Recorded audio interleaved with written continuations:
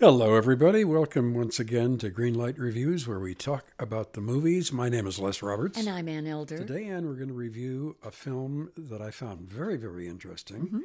It's called Quartet. Now, everybody knows that quartet means four people, so there should be two more of us sitting here doing this, but we'll do what we can. The stars are Maggie Smith, Dame Maggie Smith, of course, Right. Tom Courtenay, Billy Connolly, and Pauline Collins. And the director is Dustin Hoffman, Yes, first yes. film he has ever directed at the age of 75. Right. And I got to tell you, I'm very impressed with his work. I'm impressed with this whole film. I agree with you. It's gentle, it's lovely, it's fun. The story takes place at Beecham House, which is a retirement home for opera singers and classical musicians. Three of the people who live there are opera singers. They are Reggie, played by Tom Courtenay, Wilf, played by Billy Connolly, and Sissy, played by Pauline Collins. And they are amazed and a little bit upset to find out that the fourth member of their quartet, with whom they sang the quartet from Rigoletto many, many times over the years, Jean, played by Maggie Smith, is coming there to live.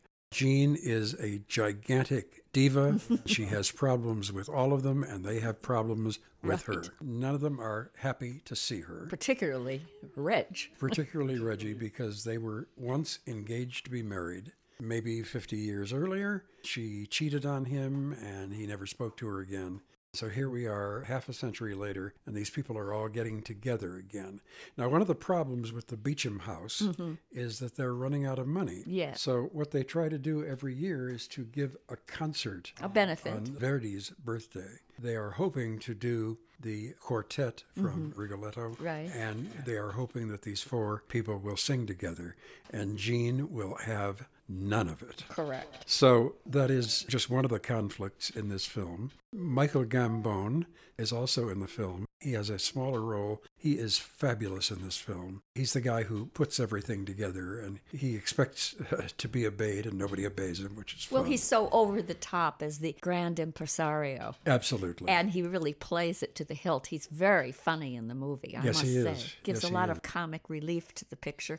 Actually, everyone has some great moments of mischief making and fun. There's a lot of wit in this film, which was adapted from Ronald Harwood's wonderful play by Yes, the same oh, name. yeah. There was just one little misstep in the movie. Dustin Hoffman hired 4 non-singers to play opera singers. That's right. As a result, the ending of the film kind of falls apart because we never really get to see, and this is a warning to everybody, you really never get to see the big finish. Well, that's very true. And I was wondering how they were going to handle that anyway. They handled it well. Oh, I thought they did it very, very well. But it's just a shame because you really want to see those 4 great stars that you've been living with for 2 hours sing that wonderful quartet from Rigoletto, but you don't get to see that. But despite all this other stuff, what actually knocked my socks off, Anne, is watching Maggie Smith, watching her eyes, watching the slightest twitch of an eyebrow. She is just so compelling an actress. She carries much of this film on her back, and she's just astonishing. What I liked about the film was that it had a real positive spin on life in a retirement home. For people who are over 50, this film, Quartet, is the antithesis of a film that we've seen recently, Michael Haneke's dreary duet on old age and death called Amour, Absolutely. which I really didn't care for. Nor did I. This film is the opposite of that. It's a very upbeat look at seniors. Also, I think it was nice that Harwood made sure in his script that death, while it is somewhere in another room, kind of, it's not a preoccupation of the characters. They really are much more concerned with trying to save Beecham House and trying to tie up some of the loose ends of their life as they approach the final chapters. And I like that whole concept of this film. You know, the interesting thing is that all of these people, being elderly, they all had physical problems. Jean, Maggie Smith, needed a hip replacement. She also had a problem when she was in the Best Exotic Marigold Hotel. That's right. She better get that hip fixed. Absolutely. Billy Connolly was having a prostate problem. Pauline Collins was forgetting things. Well, she's a little ditzy. Yeah, but they're all very, very lovable and interesting and fascinating people. And the relationship of the four of them who have known and worked with each other and loved each other over half a century is, I think, very, very cheery. I just loved watching this film. And I was so impressed with Dustin Hoffman. Me too. I want to talk about that. And how sensitive his work was with these actors and how well he set up the story and the scenes. Well, I think very wisely Dustin Hoffman focused on what he knows best, and that is acting. Right. So the film really focuses on the ability and the chops of all these wonderful actors from England. And I think it really shows the care that he took with each one of these performers. I understand that when he was auditioning actors for this movie, he was very cautious about it because he was in love with so many of the British acting community. Sure. And when they would come in, he would want to sign every person who came in to read for him. So he had to be very careful about who he invited to read. Right. Luckily, he found these 5 people, and I'm including Michael Gambon because I thought his work was every bit as fine as the other 4. Oh, yeah. Luckily, he found these 5 people who were available. I think it's a wonderful treat to be able to see people who are of a certain age working at the top of their craft. This movie will certainly appeal to anyone over 50. I wish that more people under 50 would see it because then they would see what really great performances are all about. So bravo to all involved with the movie Quartet.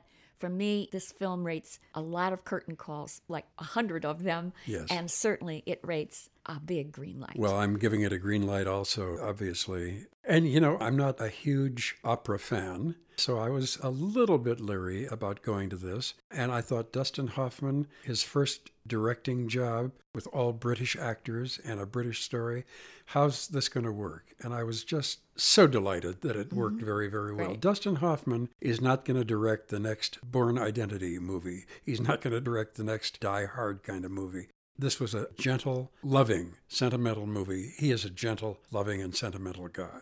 So I am giving this a green light also, and I urge everybody of any age to go see this and have a wonderful time. So, 2 green lights for Quartet. We're going to be back soon to review another movie. We hope you will join us at that time. Until then, I'm Les Roberts. And I'm Ann Elder. And Greenlight Reviews hopes that you will walk out after having such a great time at the movies. Hi, this is comedian and writer, and let's be honest, I do a lot of things. This is Dino Tripodis, the host of Whiskey Business, the podcast not so much about whiskey as it is one with whiskey. Yes, we drink and talk about whiskey, but we do so much more with so many interesting people. For example, we talk to comedians like Greg Warren. You know, I don't want to brag, but let's just say I can walk into a Red Lobster and get whatever.